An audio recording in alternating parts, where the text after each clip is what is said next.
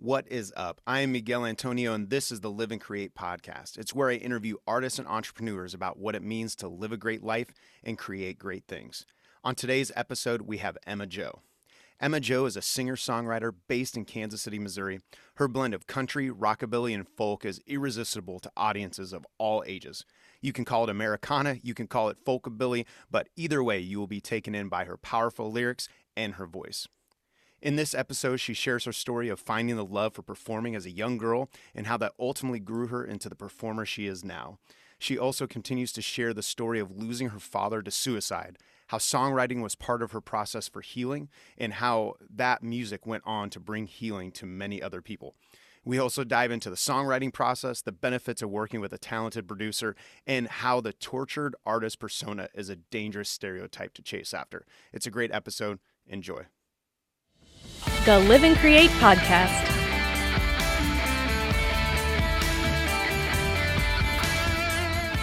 Well, I was talking to Matt Richards a little bit about you. He let me listen to some of the songs that you're working on. Hopefully that was cool. He was like, "You got to check this out," when he found out I was interviewing you, and it sounds awesome. And you're doing, I think your website, what is it, folkabilly? Is that's what you call it?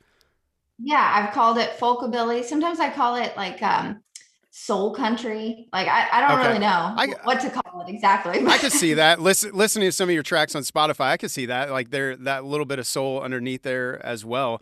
But I had talked to Jillian, who's a huge fan of you. She's so awesome. But she told me you were touring in a rock band before as well. And I was like trying to put that together, all the tracks I had listened to. And so you got a little bit of rock, a little bit of country, a little bit of soul, everything kind of mixed up in you. Right. Yeah. When I was growing up, my dad listened to a lot of classic rock and my mom listened to a lot of country. And I just loved all of it. Like every music type that I was exposed to, I loved it. I really dug Motown through a lot of my teenage years. And my dad took me to a Bruce Springsteen concert. That totally changed my life. Like it was just, I've got a lot of influences. It's good. That's awesome. How long did you do the rock thing? 6 years. So I started my rock band when I was probably 16, I think. We were called Emma Jo and the Poets Down Here for a while. Nice. And then we changed our name to just the Poets Down Here. And then we kind of rebranded ourselves and we became 49 Stones because we were doing kind of a progressive rock kind of a thing. And yeah, I mean, it was fun. Like we had such a good time and we're actually still talking and we're still making a little bit of music together. We might be resurrecting a few 49 Stones songs here pretty soon. So we'll see what happens there. So you're bringing the rock back. You're bringing it back. Yeah. I'm kind of interested in it. I'm going through a phase. That's awesome. I've always told people I really want to be in like a metal band because I do rock and like pop rock stuff, but I want to be in a metal band for like 6 months. Just get it out of my system, jump around, right? So like System of Down kind of crazy stuff. So I don't know if this is like your little detour back to that, even though country seems to be, well, I say country, but how did you say it? Americana. I think Americana. Really Americana. Right. Yeah, I mean, I'm doing a detour. I'm always doing detours. I always thought similarly to how you want to get being a metal band out of your system, I would love to have a party band, like like a legitimate cover band party, like through the decades. That's where you can make some serious money too. I know some cats making some serious money doing that. Yeah, it might be so addictive that I just never stop. Then you'll have 3 bands, and that sounds like life's going to get pretty insane. But maybe you can just pull it off. You can pull it off, right? Right. I already can't seem to keep my calendar straight, so it could be a problem. Now, doing the rock band, where was it that you decided you really wanted to go after this Americana sound and Americana vibe? Well, so there was a little bit of a gap, a hiatus in between the two. So Okay. I stopped being in the rock band mostly because I wanted to pursue my education. I was going through another phase. I'm almost finished with my master's degree in history. That's awesome. Um, but at the time, I was just starting my bachelor's degree and I was really getting into it and I was loving it. Um, and so I wanted more time to focus on that. And the band was like, it takes up a lot of time to do that kind of stuff. So I was just in a different phase of my life and I took kind of a hiatus from music in general. And then a few years later, I just started having this, you know how it happens when you're a musician. You start having ideas and you start having songs in your head, and then it snowballs. And I decided to start playing acoustic gigs just kind of for fun. And then that snowballed into, well, I'm going to make a record now. So You're like, I'll just play around and no, let's get for real. Let's put this thing yeah, out. go hard or go home. now, now you started the band at 16, and from what I was reading, you've been performing all the way since you were like 4 years old. So Yeah. that has just been a part of you, it sounds like. Now, when you were 4, was it like performing for your family, or were you actually like going out and doing like recitals and those kind of things? What did that look like at that young? It's really funny because my mom gave me some like home videos from when I was a kid and I watched them and I realized I had this impulse to entertain from like such an early age. You see me as like a 3-year-old begging my dad, like, film me, I'm gonna do a song and dance now. And so definitely at home. But I also, yeah, I think I was in my first talent show, like on a real stage in the little city fairgrounds area, when I was like 4 years old. So Wow, yeah, that's awesome. I was totally ready to be in front of people. You were ready to rock it. I And was. now, so what's curious though, because it seems like that music and the performance, like you said, has been part of you. Now you're also getting your master's in history. Like where did that passion start for you, or is that there as well as a young girl? Yeah, I mean, I think I always had an interest in history. I always liked school, partly I think because I'm a writer. And so I liked opportunities to express myself through writing, and I got some of that in school. Um, but yeah, I always liked history, and I thought, it's a different kind of intellectual muscle. Like I think I go through phases in my life where sometimes I'm feeling like I want to flex the creative muscles and sometimes I want to do something different, flex the research muscles. Um, so I don't know. I guess I don't know if I'm a weird person or if I think I really believe that artists don't have to be one dimensional. I think artists can Mm. have lots of different interests and do lots of different things. Um, just creative people in general. I think our lives are richer when we explore different aspects of ourselves. Absolutely. It seems like songwriters benefit.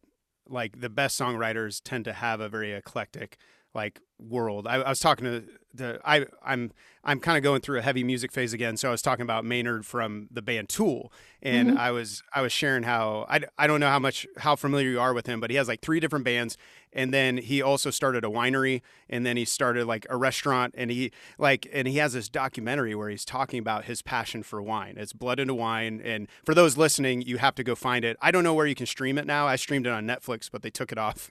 But and I really can't find it anywhere. You have to like buy it, and it's like a collector's edition kind of Oh deal. But wow. to me, it was fascinating to hear him talk about this because I've loved his music, but then to hear him talk about soil and about how soil impacts the character and the notes in wine, I was like, this is nuts. But I think, like you said, it's like it makes someone completely like 5-dimensional, 6-dimensional. Like it just adds all these different layers that then when they approach their writing, they can paint, I think, more beautiful pictures in that way. Absolutely. I totally agree with that. How do you see your journey on studying history right now? How do you see it impacting your writing, your craft? Well, I think it's going to be one of those things that I don't know until I'm doing it. I definitely have noticed a slight difference in my songwriting style since I've been in graduate school. For one, I wrote more. I wrote more after starting graduate school, and I don't know exactly why, because you'd think it would be the opposite. Right, with all that But extra time you have. right, yeah, I was super busy, but the minute I started graduate school, I started becoming very interested in writing a lot of songs. And I think it was because I was just writing more in general. Right. And when you're creating things, I think we tend to have this idea that, well, I have this pitcher full of creativity in me, and I'm going to pour some of it out. And then I have to wait for it to replenish and wait for inspiration and wait for this and that. And before I can pour more out. But I really think it's not like that. I really think for creatives, the more you create, the more you create. And that was certainly true for me. I was writing a lot in graduate school, and I started thinking about, you know, just the process of writing and the aspect of creativity and how you make it happen.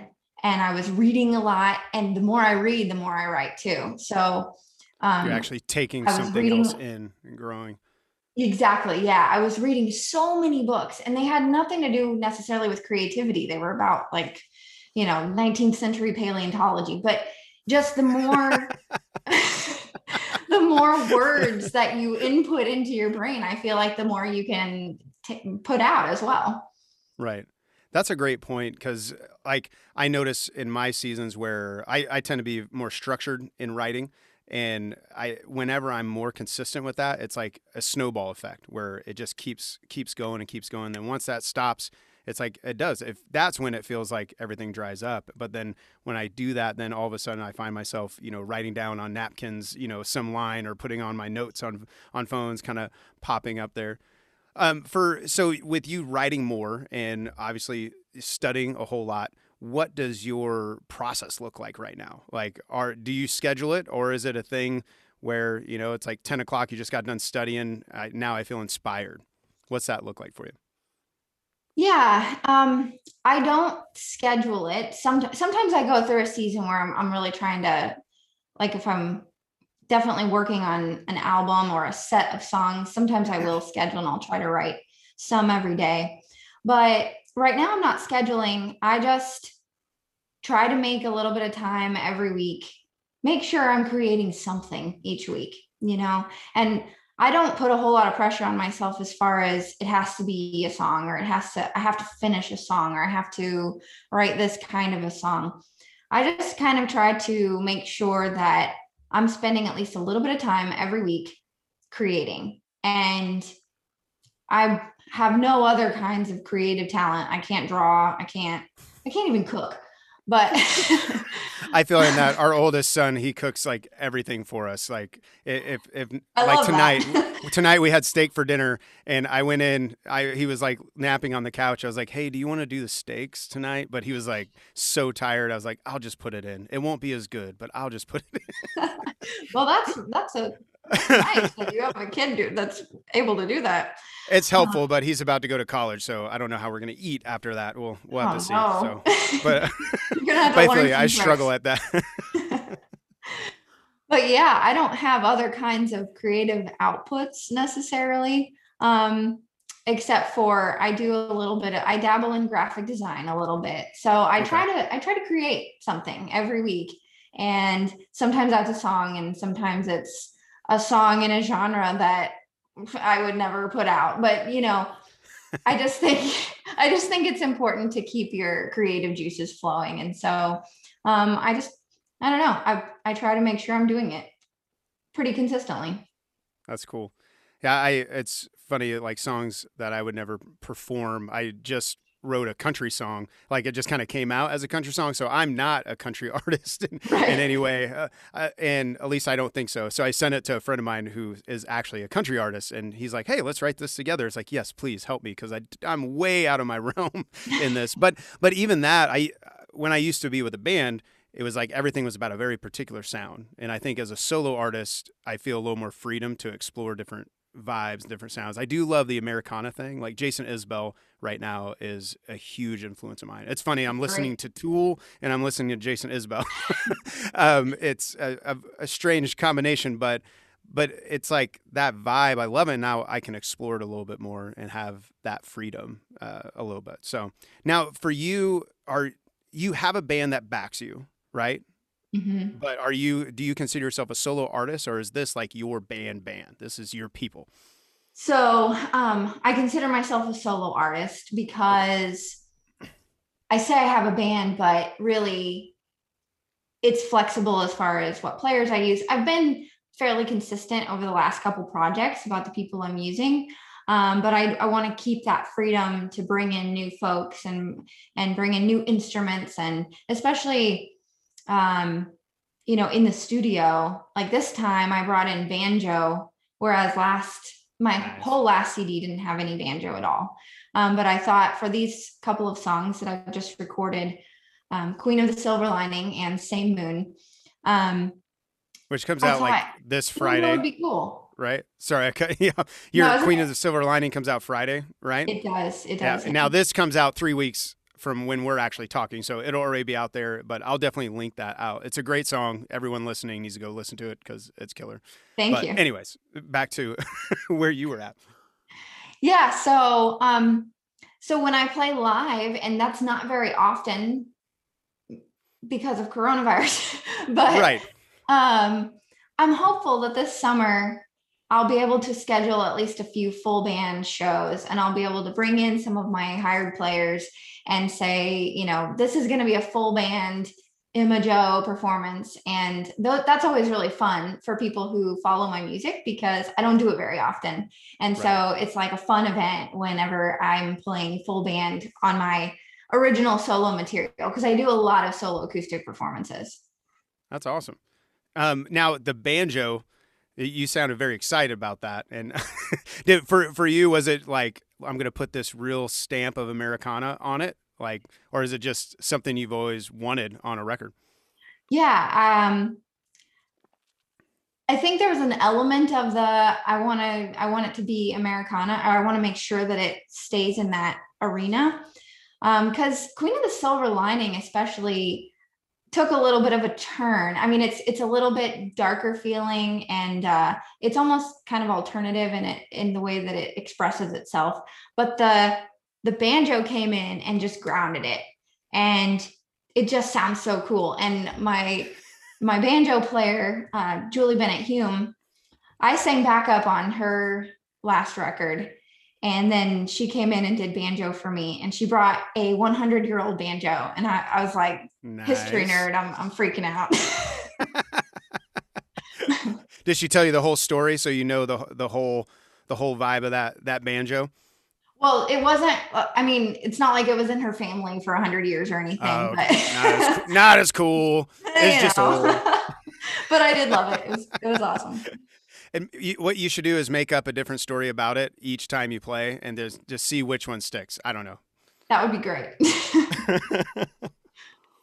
Now I know you worked with Matt on these last few tracks, and I was just curious about. And well, one reason the last several interviews I've talked about the value of working with a producer with several different artists, and I was curious about your journey of working with a producer and what you enjoy about that, what the challenges are of that.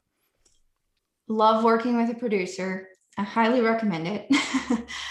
And that's for a lot of reasons. One of which is, I write a song and I have a vision in my head of maybe what it's eventually going to be. I have a general direction.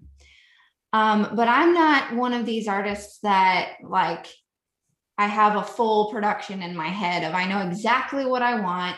I know exactly what the end product is going to sound like. And so for me working with Matt, I know that he's a creative person too. And so it gives me that much more creativity to add to the mix. And he has a different perspective. And so I was able to come to him and say, all right, so here's these songs. First of all, help me figure out which ones I should actually record. And he listens through and says, okay, I think this one's a winner. Um, but then also I said, here's some production styles that I like. Here's some music I'm listening to lately. Here's kind of what I'm going for. And these are the artists I want to be playing on the same stations as. And, help me come up with some ideas of what would be cool here. And he knocked it out of the park. Of course. I mean, Matt's amazing. And Yes, he brought elements to it that I wouldn't have thought, like, just the way he tracked my guitar, my acoustic guitar, we tracked it in like 2 different octaves. I mean, it was just, he did cool stuff that I would never have thought of. And that's because he has experience and knowledge that I just don't have. So I loved working with him. Can't wait to work with him again in the future. He's awesome. Yeah, and I think producers, like, they can also just see, like, it's like they're out of the mix. They're not personally married to the product, if you will. Like, I know, like, for us, we're constantly writing these songs, often very personal songs, but they can see things maybe we can't. And did you find, was any of that process challenging? Or, like, I'm not sure if you worked with producers in the past as well, but at any point working with producers, did you find any challenges in that? The only thing that can be challenging, I think, depending on what kind of person you are, is when you're an artist and it's your baby, sometimes it can be hard, I think, for people to relinquish, like, but this is my baby. You can't do anything to it. Don't try to change it. I definitely went through that earlier in my career, but I think you kind of get over it as you do it more and more. I mean, I've been in the studio enough times that now I have kind of learned, if you trust the person you're working with, that it's going to be okay. And that was the thing. That's why it's so important to pick someone awesome that you totally vibe with. And that's Agreed. what was great about working with Matt Richards, because I immediately instinctively trusted him. I knew he understood what I was trying to say. And, I never felt like, oh, Matt's going to try to take over this project and make it his own. Like, I never got that vibe. And so, we get along super well, and we, are totally mean to each other, which is a great sign. Absolutely. That's the producer that worked with my last band. His name's Josh Gleave. Like, he started out as a producer and became just a really good, still to this day, a good friend of mine. And that's how it was. It just got to a point where you become so close where you're like, yeah, that sucked. Try it again, and no one's feelings are hurt. It's just like, Exactly. like he would like, he was like, hey, that's cool if you want to just never do anything with music again. So why don't you try to those kind of things? And it makes it like, it's a fun vibe. I reference him probably too much. He's probably annoyed on this podcast, but my oldest son got to go to Nashville the last time we recorded with him, and he was just like cracking up, like watching us go back and forth. And yeah, and even today, like, I was working with Matt, and he's helping me on my next projects. And we spent probably a good chunk of it just talking about things that actually weren't necessarily part of music. And he kept apologizing, and I'm like, well, dude, like, what I've enjoyed is that connection with people, and then out of that flows like a good band. Like, probably the bandmates, like you said, you have so many people starting to be the same ones on your records.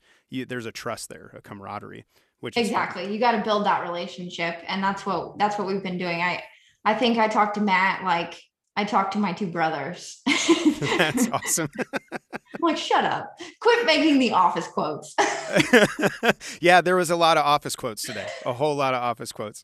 And I thought I knew The Office, but instead I realized I didn't, because he knows some super deep cuts, and people are like, who is Matt? And his podcast drops today, but or tomorrow. Well. His podcast drops tomorrow. So if you're listening to us 3 weeks from now, go back through the archives. You can listen to his podcast. Nobody knows The Office like Matt Richards knows The Office. I'd agree. I've only known him a short while now, but I'd have to agree. Now, for you, I was reading about songwriting has been a therapeutic process as well for you. You talked about the loss of your father to suicide. And for you, when you're writing, are there songs that pour out of some of those places that you kind of keep for yourself? Yeah, I mean, the song you just referenced, it's called Your Story Isn't Over Yet. For those of you who don't know, it's on my last album, Brave. And that song was not intended to be shared So that initially. was the one you were going to keep for yourself. That was the one I Wow. was going to keep for myself. It was the most deeply personal song I have ever written. And I mean, I've told this story before, but I think it's worth repeating because it's such a part of the creative process and the cathartic process of just dealing with things that happen to you in life. I wrote that song like just a few days after my dad passed, and I had gone to pick up a lot of his personal effects, and his computer was sitting on my desk, and some of his other things were kind of scattered around my writing room where I was doing most of my music. And I just remember looking around and thinking, like, all this stuff should not be here. Like, it's not right. And then I started writing about all your things are mixed up and where they shouldn't be. And started writing and was just bawling. Like, every line, I was just crying. And every line hurt to write. But I kept going because I felt like I've just got to get this out. Like, it's just got to come out. And afterwards, I definitely felt like this is a personal song that I'm going to keep. But I was a part of some Facebook groups that were like basically support groups for people who had lost someone to suicide. And I shared, a little informal recording of it for those people. And I started getting messages. Can you make this shareable? Can you make it public? I really want to share this with my friends and family, and blah, blah, blah. So anyway, long story short is I ended up recording the song. I've gotten people who have reached out to me and said, this is the song that I played at my sister's funeral, and, it means so much to me. Just I've gotten amazing messages from people all over the world. And, it means a lot to me. Something that I was going to keep private has ended up impacting people. And so I'm not sorry that I shared it. Yeah. Well, and as an artist and knowing songs that I wanted to keep to myself, I can only imagine how much courage that took to put that out there. But it sounds like the impact it's making is well worth it. Yeah. Definitely well worth it. And it's interesting to me because it seems like it's the songs where we, as songwriters, where we expose ourselves maybe the most, which gets scary. It's like there's stuff that I'll put out there that I'm like, this is like scary. Like, this is something that felt so personal, but it seems like that's where people connect the most too. Exactly. Yeah. It's uncomfortable for us. People sometimes ask me, like, do you like writing? And I've heard other artists say, I don't like writing, but I like having written. And I kind of identify with that. I've never heard that. That's funny. It's good. Authors say it sometimes too. I identify with it because it's like writing is this painful process where you're putting your insides out onto paper, and it sucks sometimes to do, but it's worth it because you see at the end, you see what you've created, and other people get to react. And that's what making art is all about, is that interplay between you and the people that you're making the art for. Yeah. And it's funny because it's like it has to live out there. It's like too many songs. There are songs that I end up just keeping, but mainly because I don't think they're like marketable. Same. In general.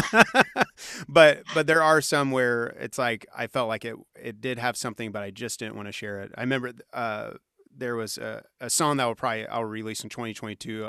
I have my releases for this year ready. That's going to start come out, and then 2022 is what I'm working on currently.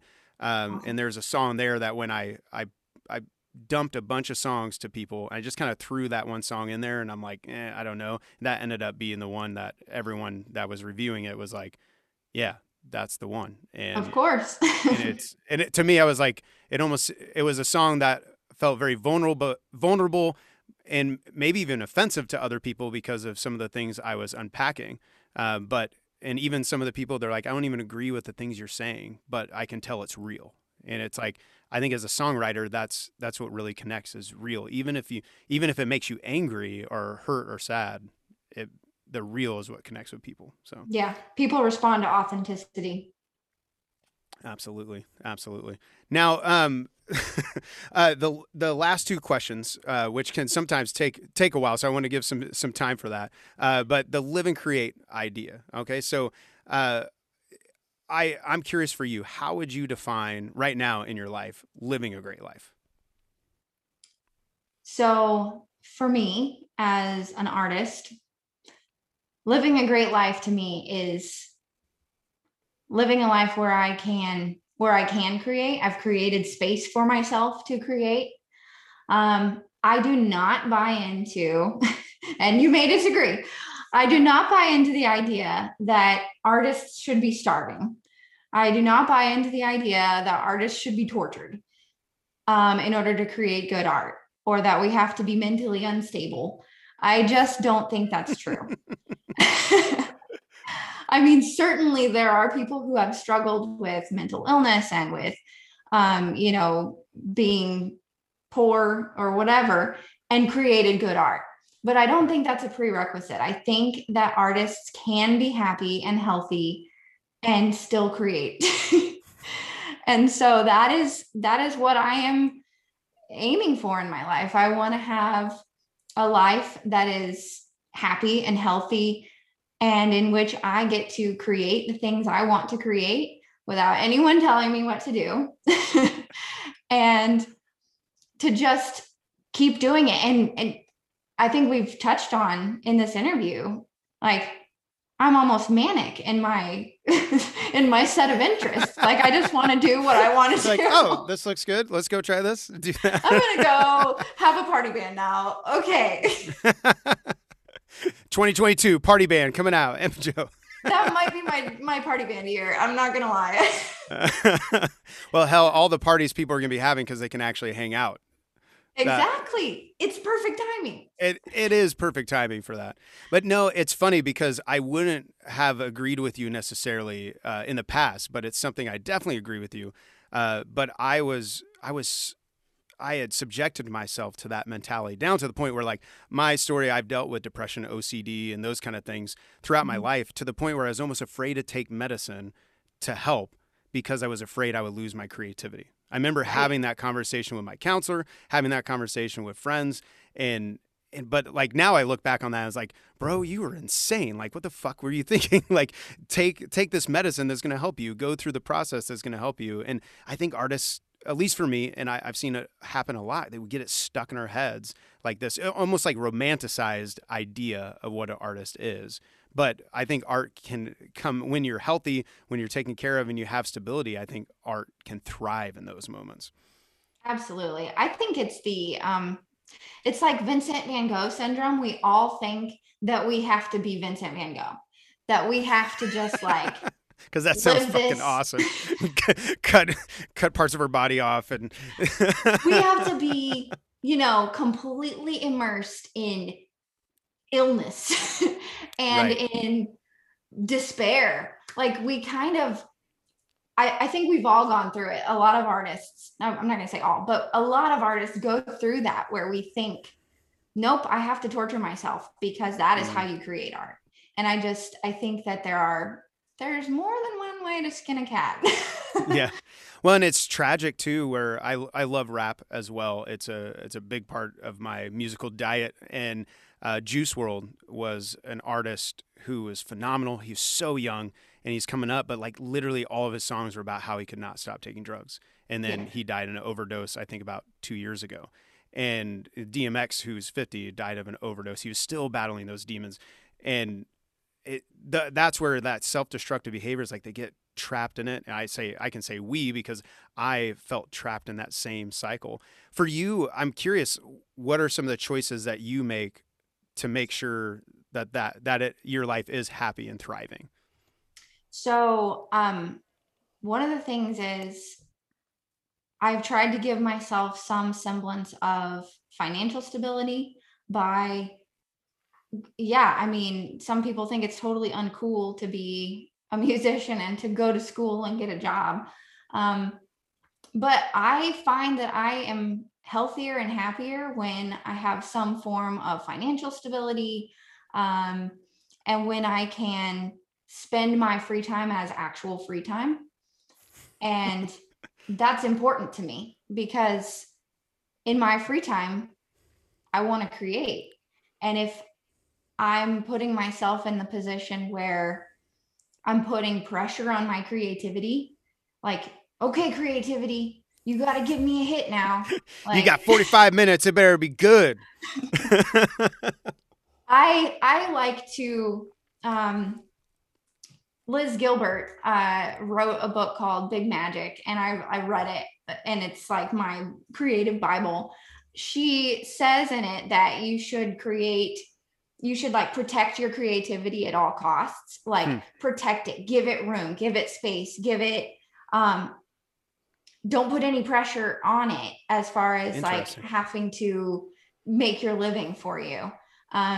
Just give it, feed it everything that you have in your free time. And that is what I've tried to do. I've really tried to make my creativity into this protected bubble of like, you are my special thing. You are my little squishy. That's awesome. And I'm going to protect you at all costs. Like, get back. I don't want to get burned out because I love music so much. And music, I want it to be the thing that I escape to. And it is right now. And so that makes me really super happy. Well, I wish I would have had this conversation like 10 years ago, because I think it would have been helpful to me, because I went on the, get up at 5 a.m. all the way till you I would like fall asleep at midnight tweeting, and then the next day get back up at like 5 a.m. I'm still tweeting. And like there were so many good things that happened out of that season, but what it ultimately ended up was complete and utter burnout and almost financial ruin. And like I didn't even want to touch music. Like I was almost done with it. It was actually my wife who like encouraged me to like get back into it after that season, because yeah, there and that's why I keep thinking there has to be a better way. And I think for COVID, I think it slowed down a lot of artists. I know it slowed me down, and it was helpful to think about like, hey, life doesn't have to be going crazy constantly nonstop. But what was the name of that book again? That sounds really awesome. Yeah, it's an amazing book. It's called Big Magic. It's by Elizabeth Gilbert. Okay. Yeah, she's an author. She wrote Eat, Pray, Love. So like that's how a lot of people know her. But she wrote this book to explore what is creativity and how does it work. And I read it because I'm super interested in how creativity works. So it was honestly kind of life-changing for me in the way that I look at creating art. That is cool. That might be a good season for me too, because like I said, I'm pretty regimented, and for me, it's worked really well to where I'm like, you have an hour, write a song, and then I'll do that for like 3 hours, and it just forces it. But even after a while, those things began to get stale, so I had to like try a different method for a while, and so like that'll be cool. I will have to check that out. Hopefully, people listen and will check that out as well. Now, like same realm creativity right now in your life, how would you define creating great things? Well, I try to look at it as similarly to how I look at consuming great art. So we all know what it feels like to consume great art. And so with my music, that's what I'm trying to do.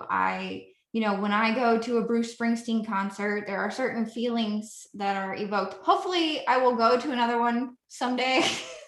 It's happening. People are starting. I saw AJR just, do you know the band AJR at all? No. They're a phenomenal band, but they just released, they're doing like limited shows with like, they have testing there and all sorts of stuff. And they're like a huge band. So it's coming back. It's coming back. Maybe a little longer for Bruce Springsteen, just because, he has a whole fuck ton of people in the audience. Sprint Center. Yeah, I know. So, I mean, yeah, that's what I'm trying to create: songs, music that will, really travel through people's lives with them and change over time the way that I've experienced with music that I've listened to for, now my whole life or half my life or whatever. Just that those things, great art can really just become a part of your life. And even with my own songs, and I think you've probably experienced this too, a song that you wrote a long time ago, like it changes meaning over time. Right. When you sing it now, it's like, okay, it doesn't mean the same thing it did to me then. It's different now, and I hope that happens with people who listen to my music as well. So creating great art to me is giving people something to get through the day with, and giving people something to travel through their lives with. That's awesome. That's a really cool perspective. I'm curious because you mentioned the Bruce Springsteen thing again. What was it that inspired you? Like, what can you think back to that moment when you were there? Like, was it the whole experience, or was there like a moment that you were like, yes, this is what I'm going to do. This is me. Yeah. So it was 2002, probably. He was on the Rising tour, which was The Rising was an album that was a response to 9/11. And 9/11 was a formative moment for me. I was pretty young, and really kind of cast a certain pallor over my life, I guess, for all of my teenage years and everything. It was just something that really shaped the world that I lived in.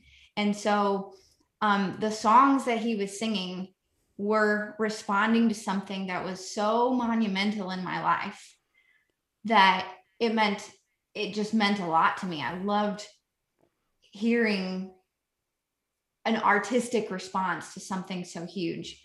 And so part of it was the songs, but also I can recall towards the end of the show, there was like an encore and then an extended encore where they were playing Kansas City. And I thought that was so cool. Like, they were playing Kansas City, and then everybody walked off the stage and the piano player was still playing, like he just wouldn't stop. And so then they all just came back out, and I was like, oh man, this is so cool. It's okay to have serious songs where you're writing about things that are devastating and still have a party. That's life. And one of my favorite songs on that album is called Mary's Place, and it's about grief and loss and a house party. And I just think that's the way it is. That is life. Right and there. So yeah, when I was at that concert as a kid, I just thought, you know what? It's okay to explore all parts of life with your art. And that is what I want to do. That's awesome. That's really cool. Well, let everyone know how they can find you and find your music. So you can find me on the web at my website, emmajomusic.com. And I'm on facebook.com/EmmaJoRocks. You should be able to find me just by typing in Emma Jo, J-O. And then on Instagram and most of the other platforms, I'm at Vox Princess, V-O-X Princess. Vox is Latin for voice, of course. So that's pretty nerdy, but that's been my handle for years. So I'm sticking with it. You're holding strong on that. Yeah. I always thought like maybe I'll have a pop project, and I'll actually call my artist name Vox Princess. There you go. And that'll be 2023, right after the party band blows up and then the pop world comes. So Exactly. Well, that's awesome. Well, thanks for making the time. I appreciate it. Thank you, Miguel. This was awesome.